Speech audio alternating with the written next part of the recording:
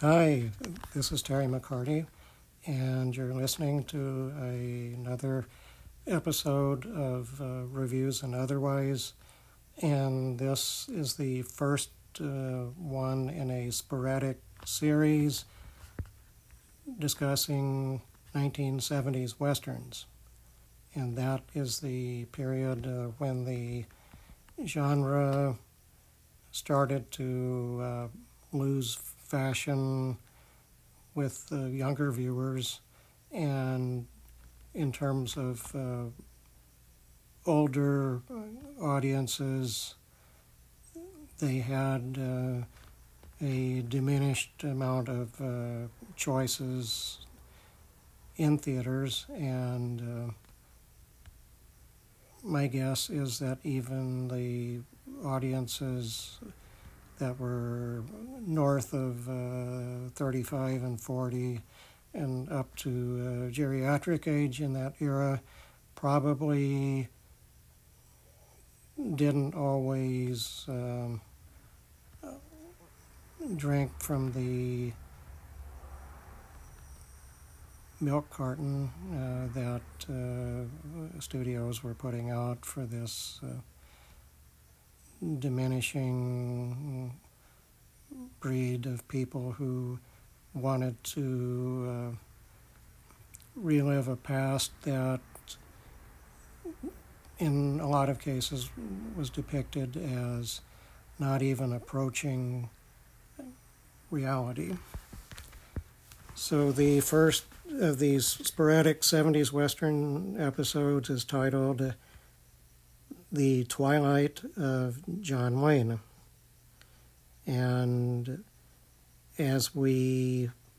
start this, 1969 was when John Wayne won his one and only Acting Academy Award for True Grit, which, while an upgrade in the kind of westerns Wayne was making in that period,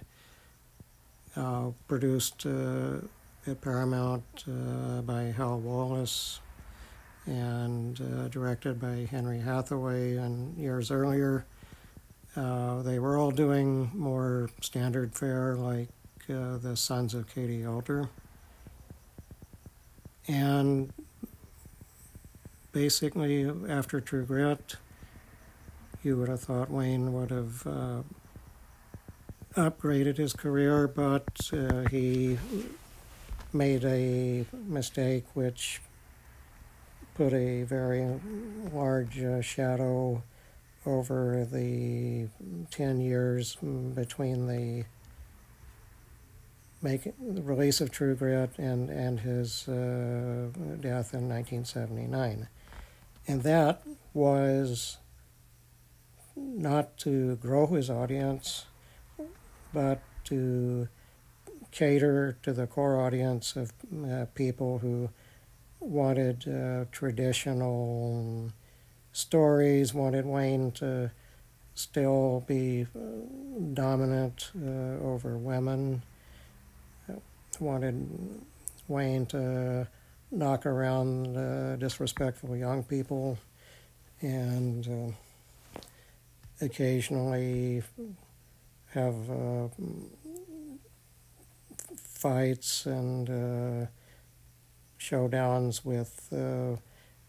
actors in his age range that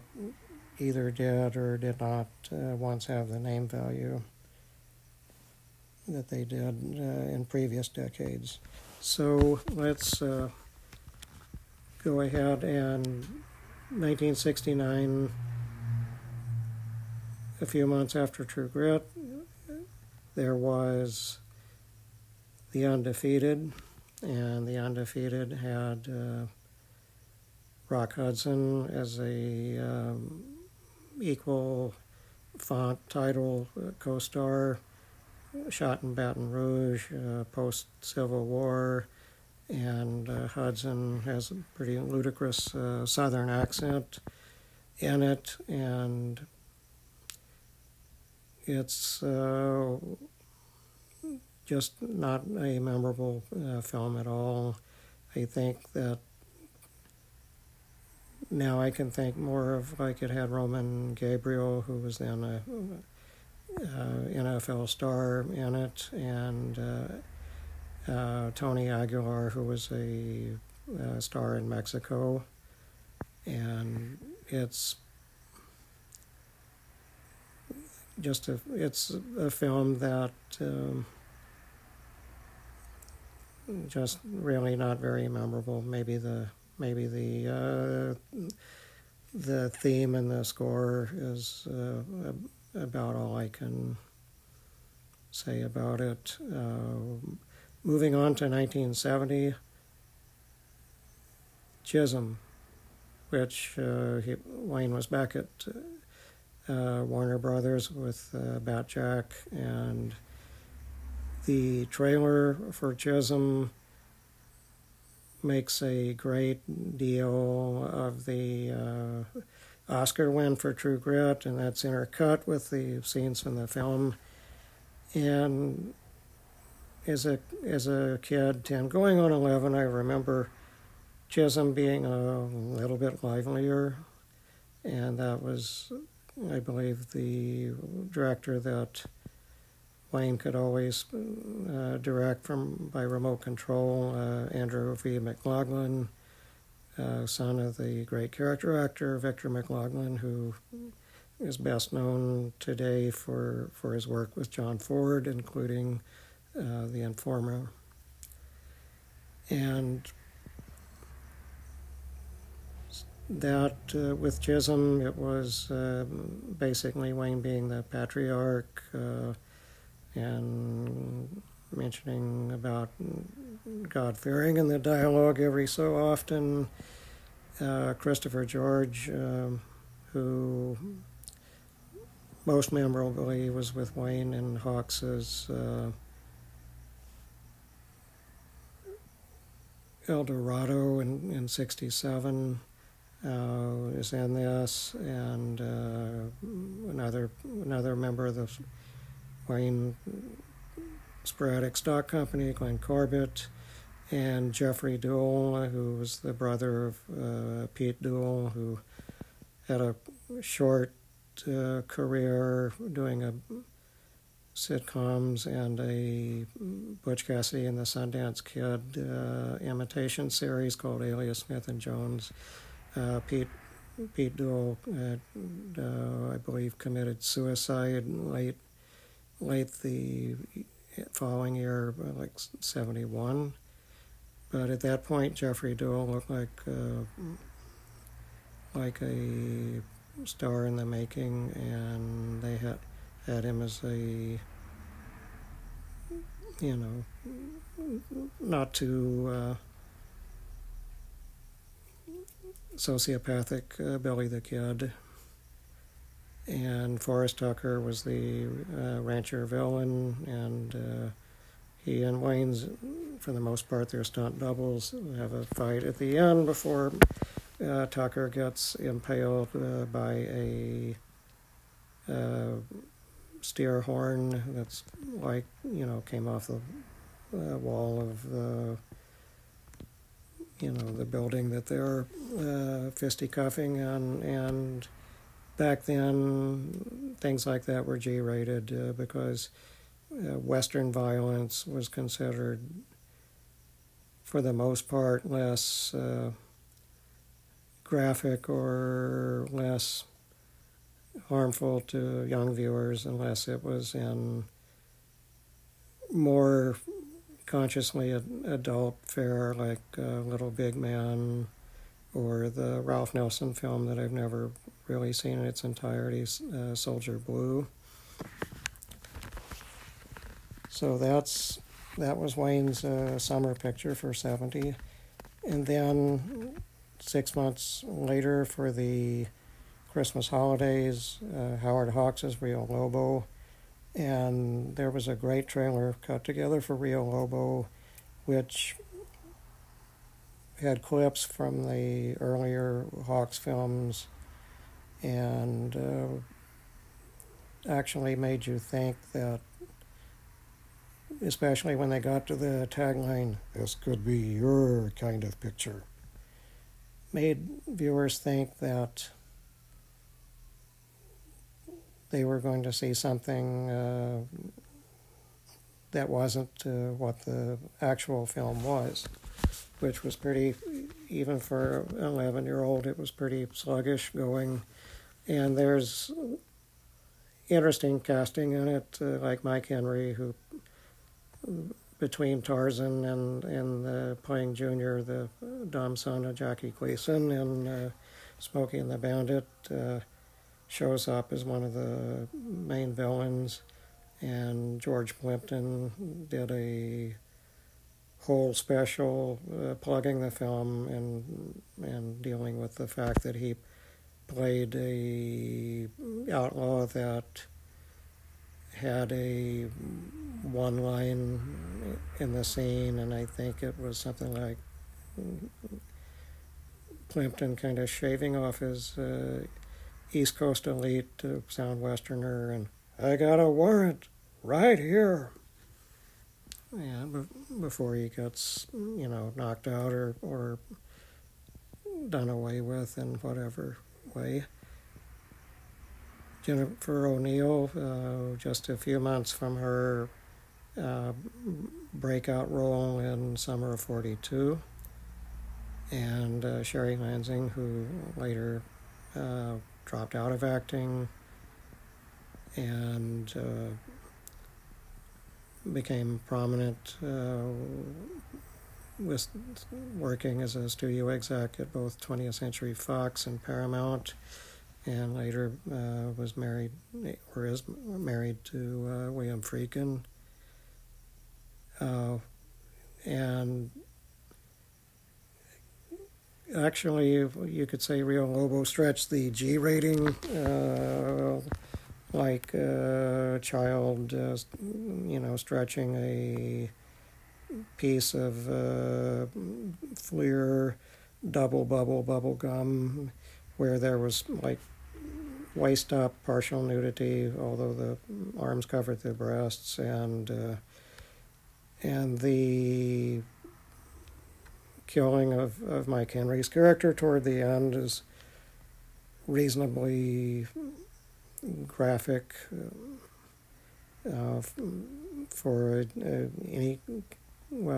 for a G film in its period. I mean, not peck and paw graphic, but certainly for Hawks. And you could say also, before we move on, that because it's Hawks, at least Jennifer O'Neill and Sherry Lansing get something to play, because Hawks cared about women characters and weren't afraid to have them be assertive, whereas Wayne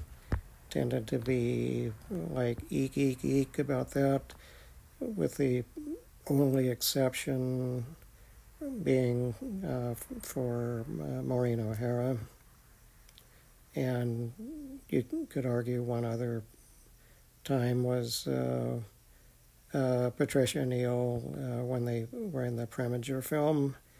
In Harm's Way back in '65. So that was 1970. Then we go to the summer of 1971. During this period of time, Wayne's making the Cowboys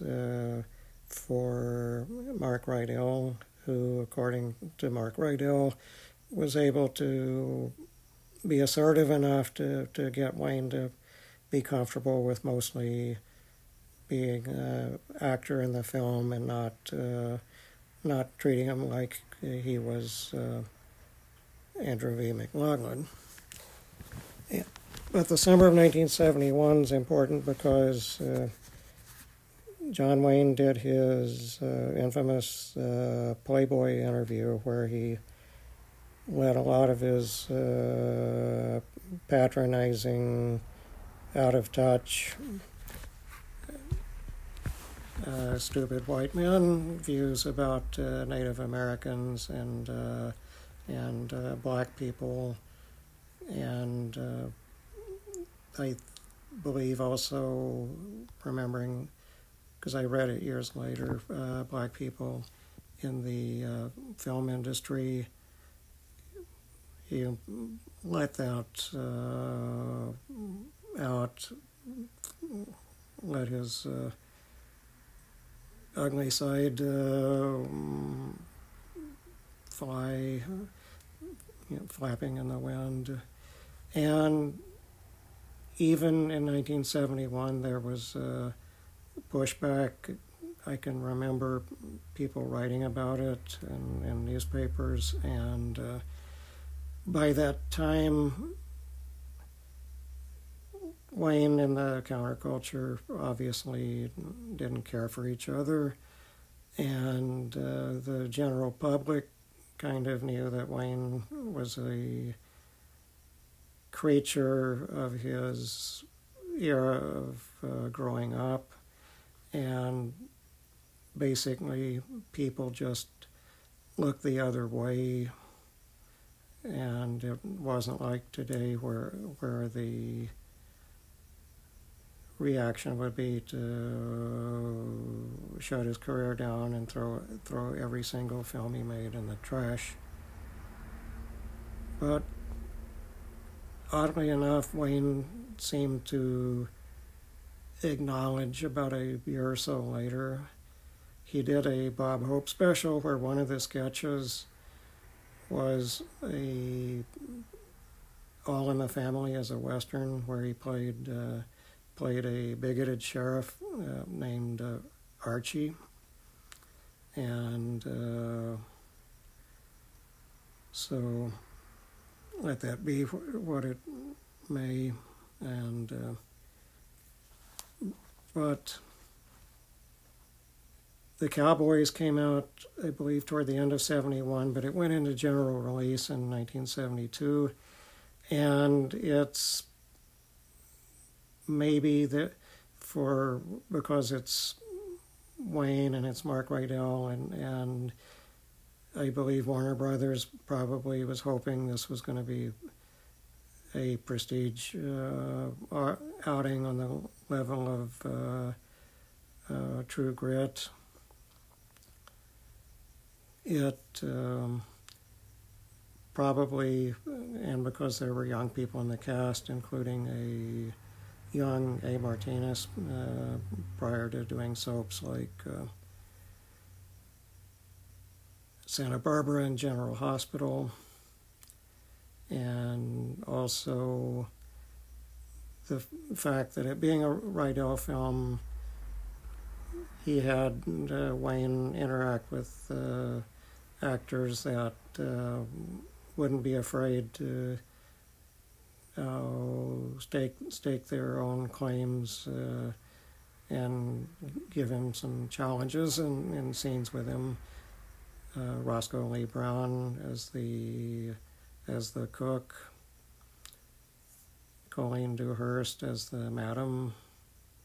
and in a bit of casting that probably appealed to Wayne, Bruce Dern as a character known as Longhair, and Dern's character, I guess you could say that Pauline Kael described him as a wheedling, cringing cur, but Wayne was, because of the storyline, actually willing to have Dern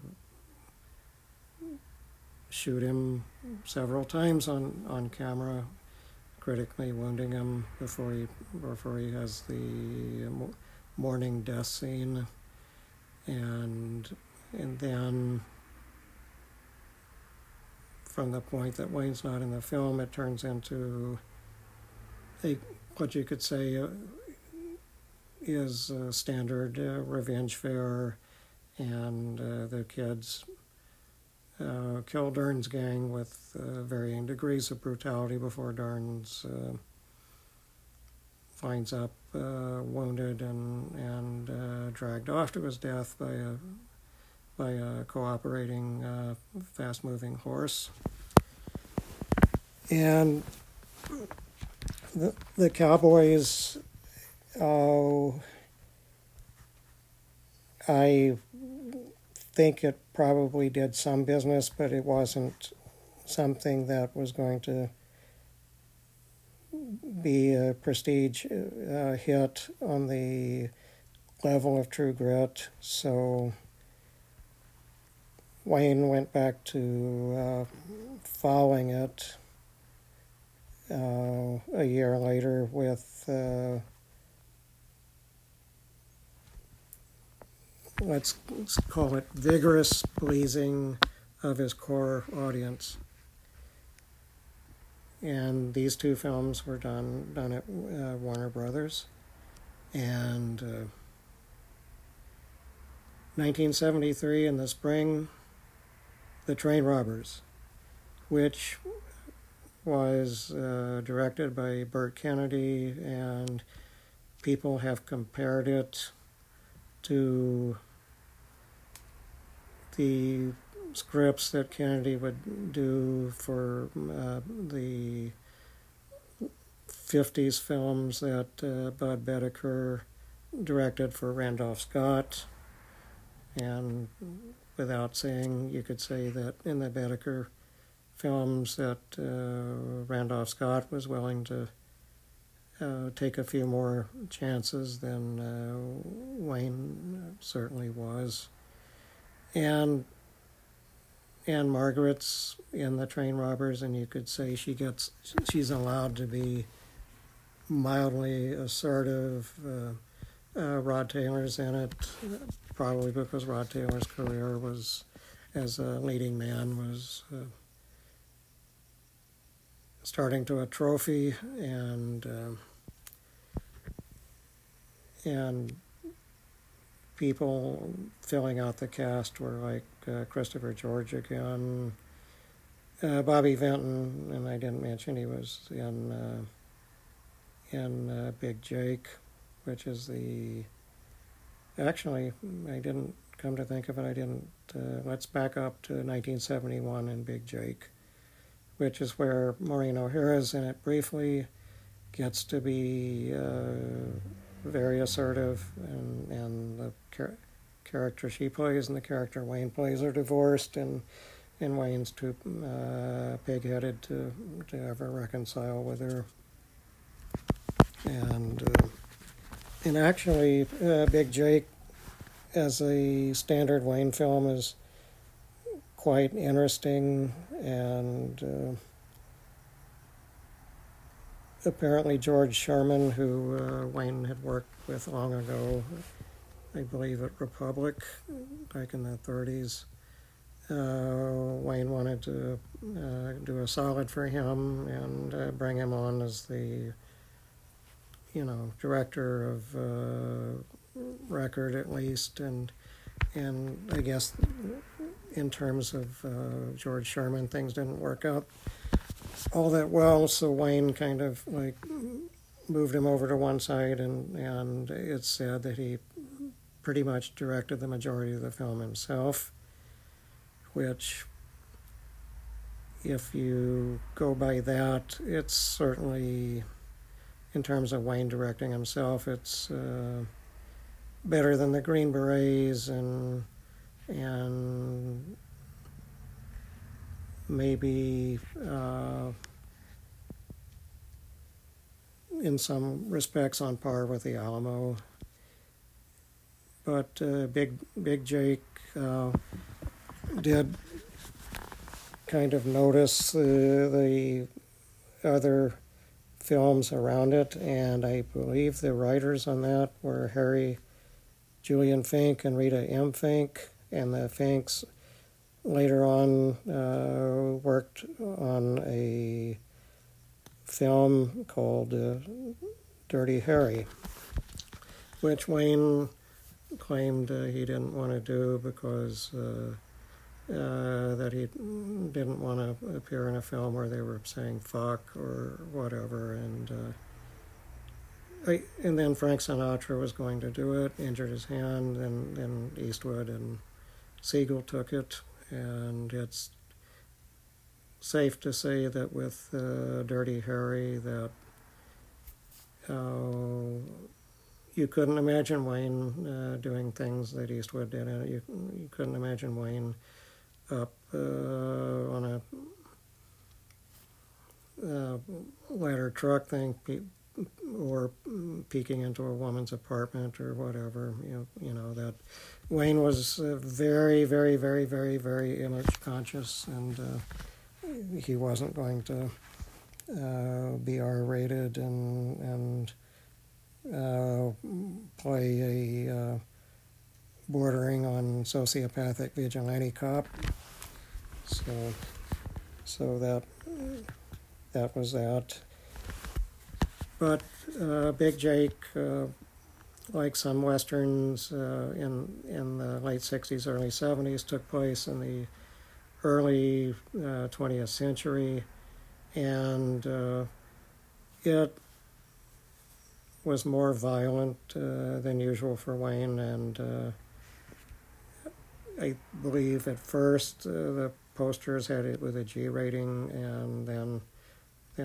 somebody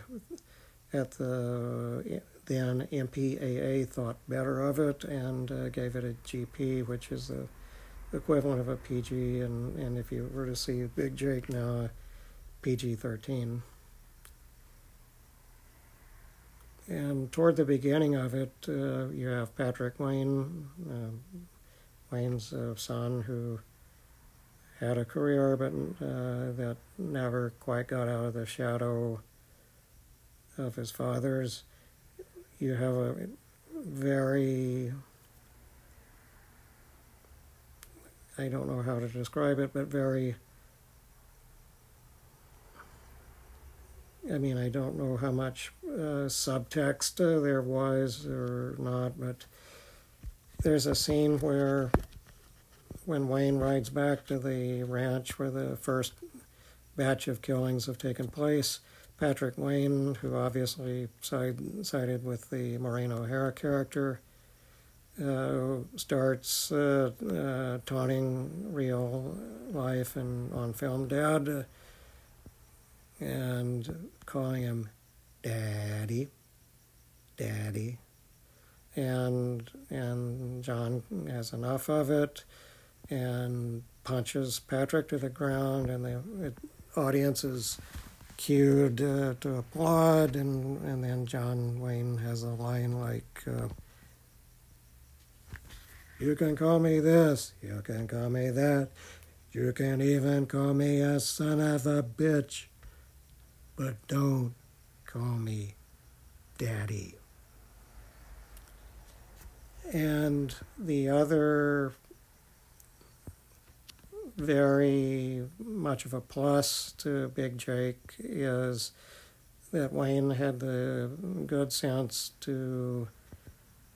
cast Richard Boone as the main villain, and Boone, to put it mildly, if you saw him in villainous roles in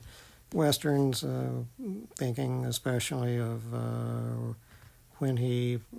was in Hombre with Paul Newman, that Boone had as great a malign, forceful presence as Wayne had a forceful, don't ever say I'm wrong, patriarch presence.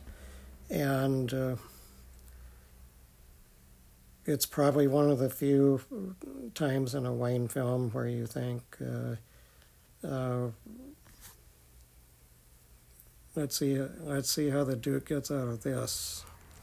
And of course, there's a running gag through the film where Wayne encounters various people that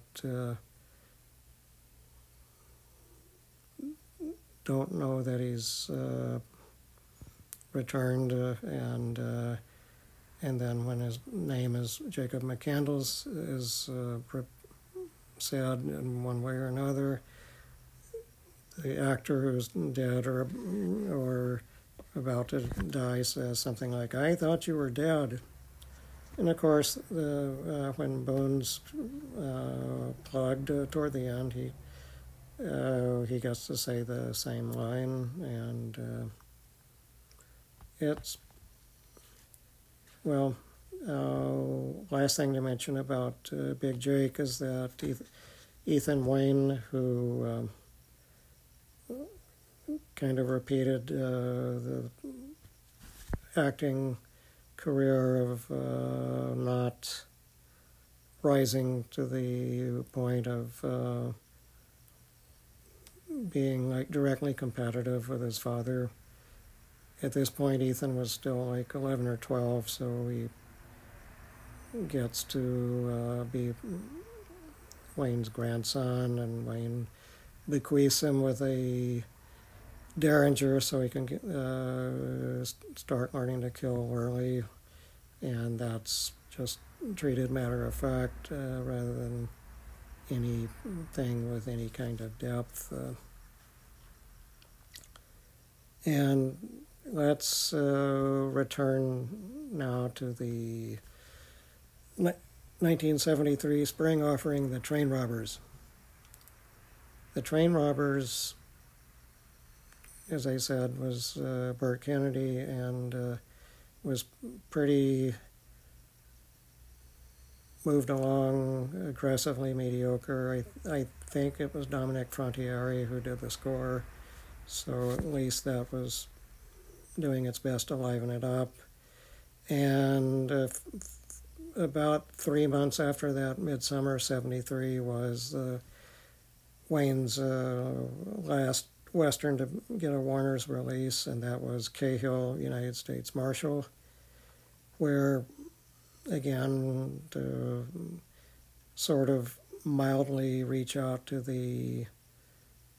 youngsters or teens in the audience, Clay O'Brien played the younger son, and the older son was played by Gary Grimes, who had done, I think by that period he had done both the Summer of '42 and the sequel Class of '44. And Cahill, I remember, as being pretty routine stuff. And George Kennedy's the villain, and Kennedy was always good playing villains. And this was Andrew McLaughlin, and a couple of years earlier, the last major starring film of James Stewart was called Fool's Parade, which is where Stewart was willing to go a little bit out of the box for him, and Kennedy kind of did the same for McLaughlin, playing a sadistic, sociopathic, I believe the character was prison warden, and sort of like fake pious, and blathering about Jesus, and that film reaching out to the younger audience, set in the 30s, Kurt Russell on furlough from Disney. So with Cahill, I just remember, besides Wayne and Gary Grimes and Clay O'Brien, George Kennedy playing it pretty much effectively straight as the villain, and as the Native American stereotype. There was Neville Brand, who I don't really remember that much about him in the film. I mean, he was certainly great in like the Laredo series, or the villain in the Anthony Mann, the 10-star with back in '57 with Henry Fonda and Anthony Perkins. So So that for a couple of years ends westerns for Wayne, and then Wayne goes off and does his two cop movies, and he did have sense enough to hire John Sturges for McHugh, but I'm sure he probably had an electric cattle prod to keep Sturges from asserting himself too much. And because if memory serves me right, it's not as good a film as what Sturges did toward the end of his career with World War II thriller The Eagle Has Landed. And McHugh had the novelty of being done in Seattle, and you could argue the other novelty was basically, and maybe Sturges, if Wayne had been more trusting, could have gone farther with this angle, but McHugh at its best, when it's getting away from him shoving hippies and doing like standard good guy, bad, evil villain stuff with Al Lettieri, who, you know, obviously Wayne took notice of him, but the most interesting aspect of McHugh was the whole ethos of John Wayne's in 1973 Seattle, and has to contend with a whole lot of moral relativism that, well, one of the examples of moral relativism being the character Diana Muldaur plays, and I won't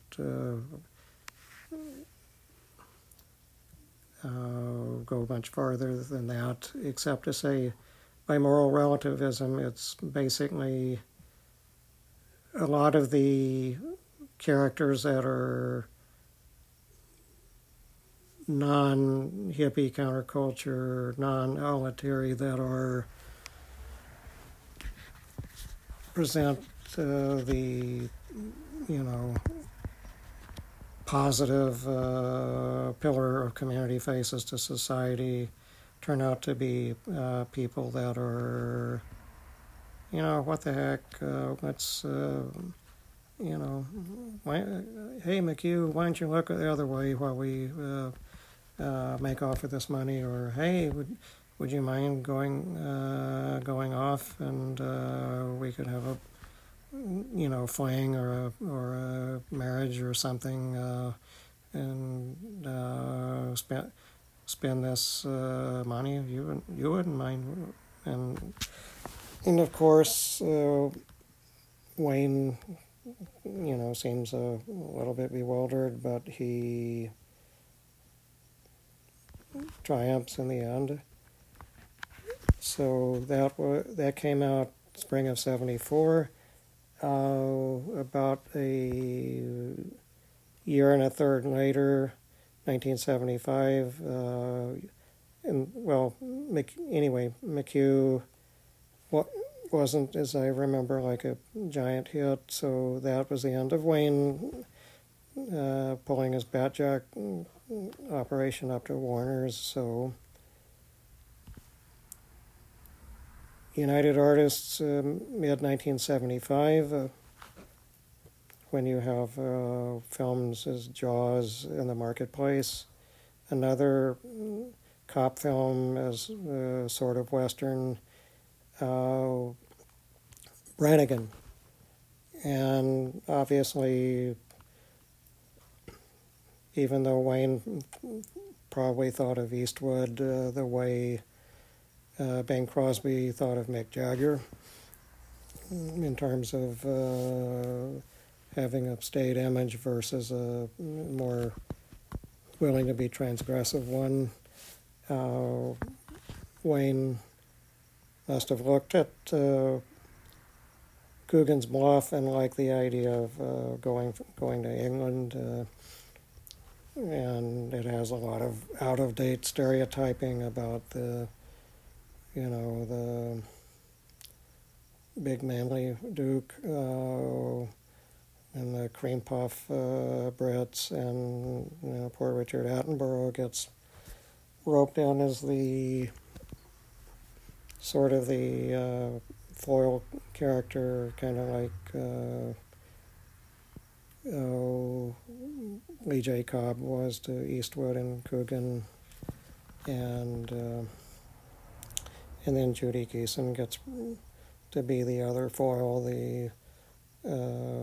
female policewoman that follows him around, and Wayne doesn't do any kind of macking on her or anything, although she's sort of like the wow, if I were older I'd be totally into you type of flirting, I guess, that was in the script. And the interesting thing is it had Douglas Hickox as a director, and Hickox you would classify as a journeyman, but he made one very interesting film about 2 years earlier, and I don't know if Wayne saw that, and that was the Vincent Price, Diana Rigg Theater of Blood, where Price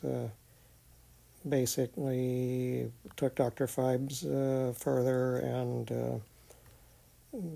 pretty much just poked a gigantic barbecue implement into his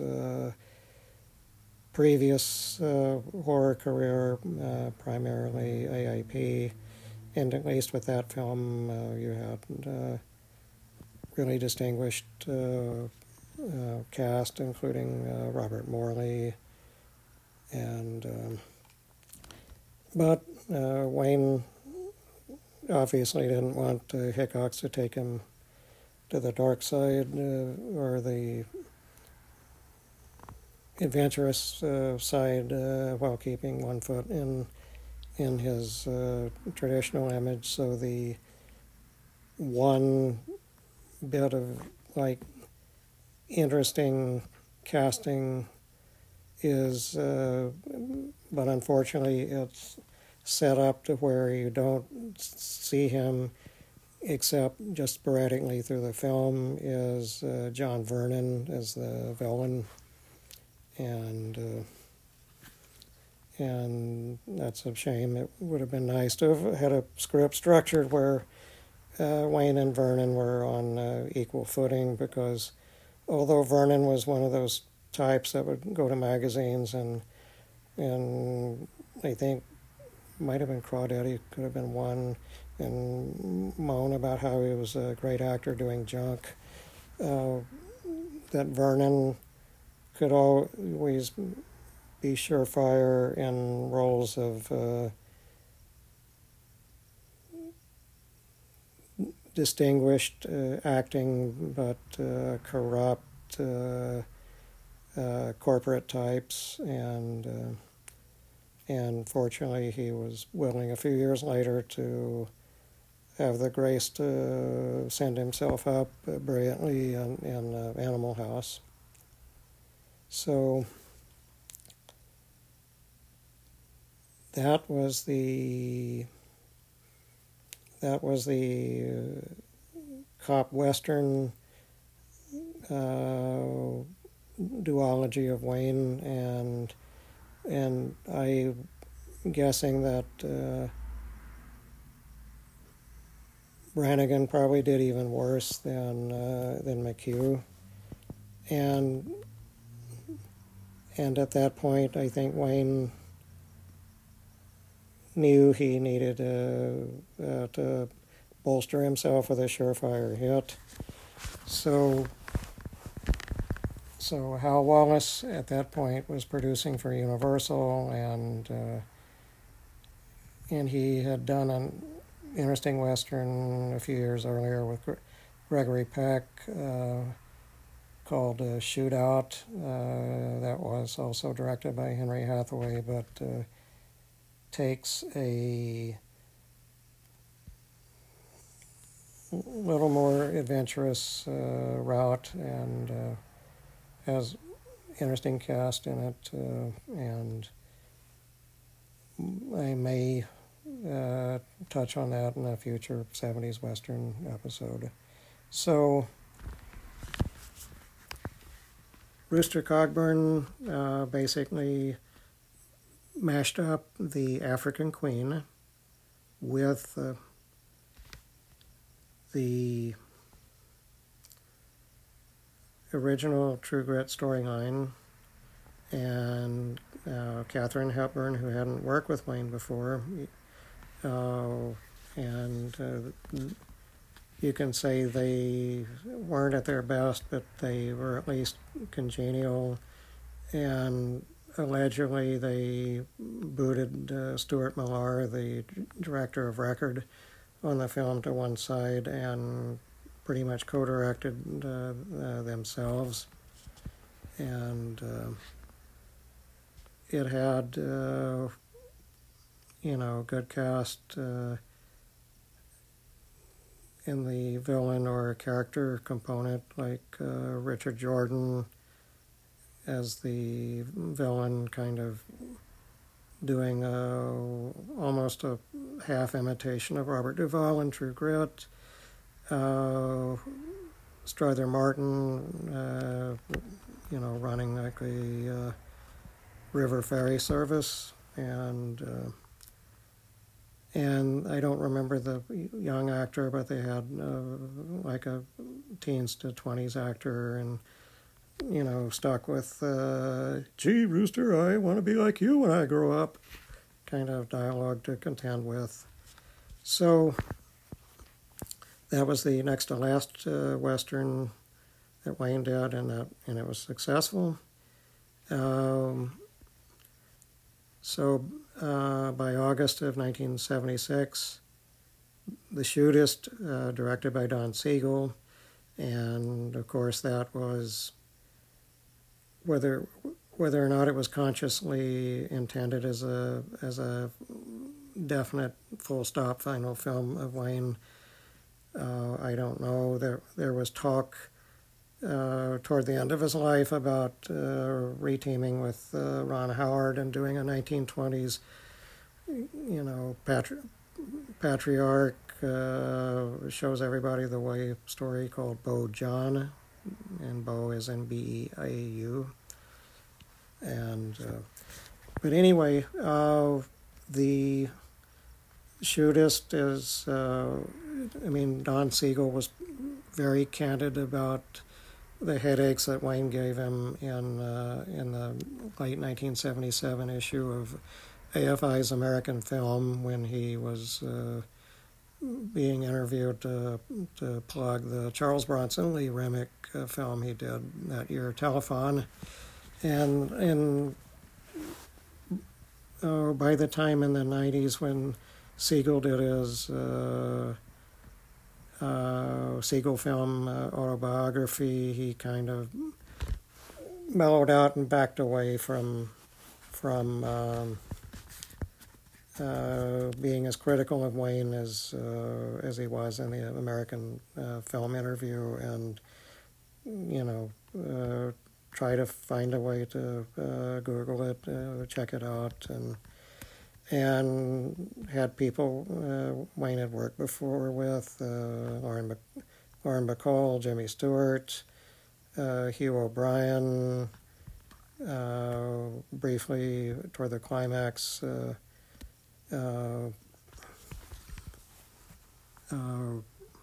Richard Boone, Ron Howard playing the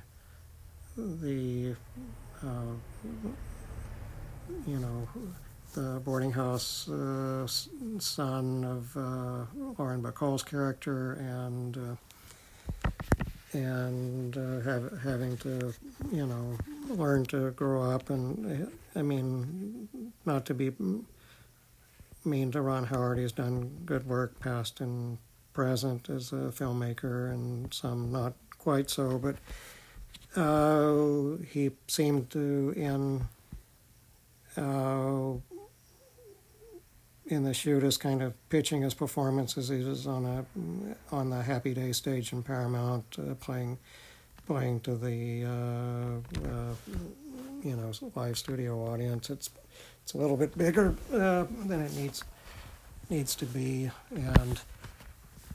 you could say that probably if Wayne had gotten Andy McLaughlin to do the SHOOTIST, artistically it wouldn't have been all that different from what Siegel's able to do with it within the restrictions. And anyway, Wayne was ill during the making of it, and I'll just close by saying the last times Wayne put on his familiar cowboy hat and leather vest and Dunstan belt buckle was for two different series of television commercials. One was for Datril, which was a kind of aspirin, I'm assuming like Excedrin, and Wayne was still obsessed with his image and thought it was a sign of weakness to do a commercial for a product that had to acknowledge people having headaches, because in Wayne's image's mind that was weakness. And the Datril ads I was able to see because I could see them on TV. They were broadcast nationwide. The other ads were regional to Southern California, and that was for the bank Great Western, and obviously it put your money in a bank. That's not weakness. So those were the farewell to the Western genre for John Wayne, being a commercial pitch person. And I'll just close this by saying, if you're going to read books about Wayne, I'd kind of avoid the ones where he's still treated like a plaster saint of the conservatives, and go for like the Scott Amon John Wayne biography, and one that was done in the 90s by Gary Wills called John Wayne's America, which the Wills one's more like essays about Wayne crafting his image and talking about specific films. And the Amon one is pretty even-handed and not afraid to discuss Wayne's flaws as a person. So anyway, this one's been a long episode, and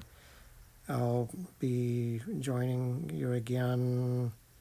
sometime for a somewhat shorter one, talking about more contemporary releases, and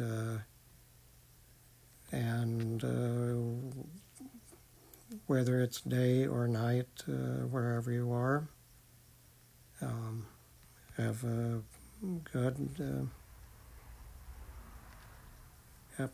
Remember to if you like this structured rambling that's going to become a little bit more conventional structure as it goes along, please recommend to your friends, and please be nice and say nice things on Twitter or Facebook or other forms of social media with links to the podcast. And this is Terry McCarty, and thanks ever so much for listening. See you again.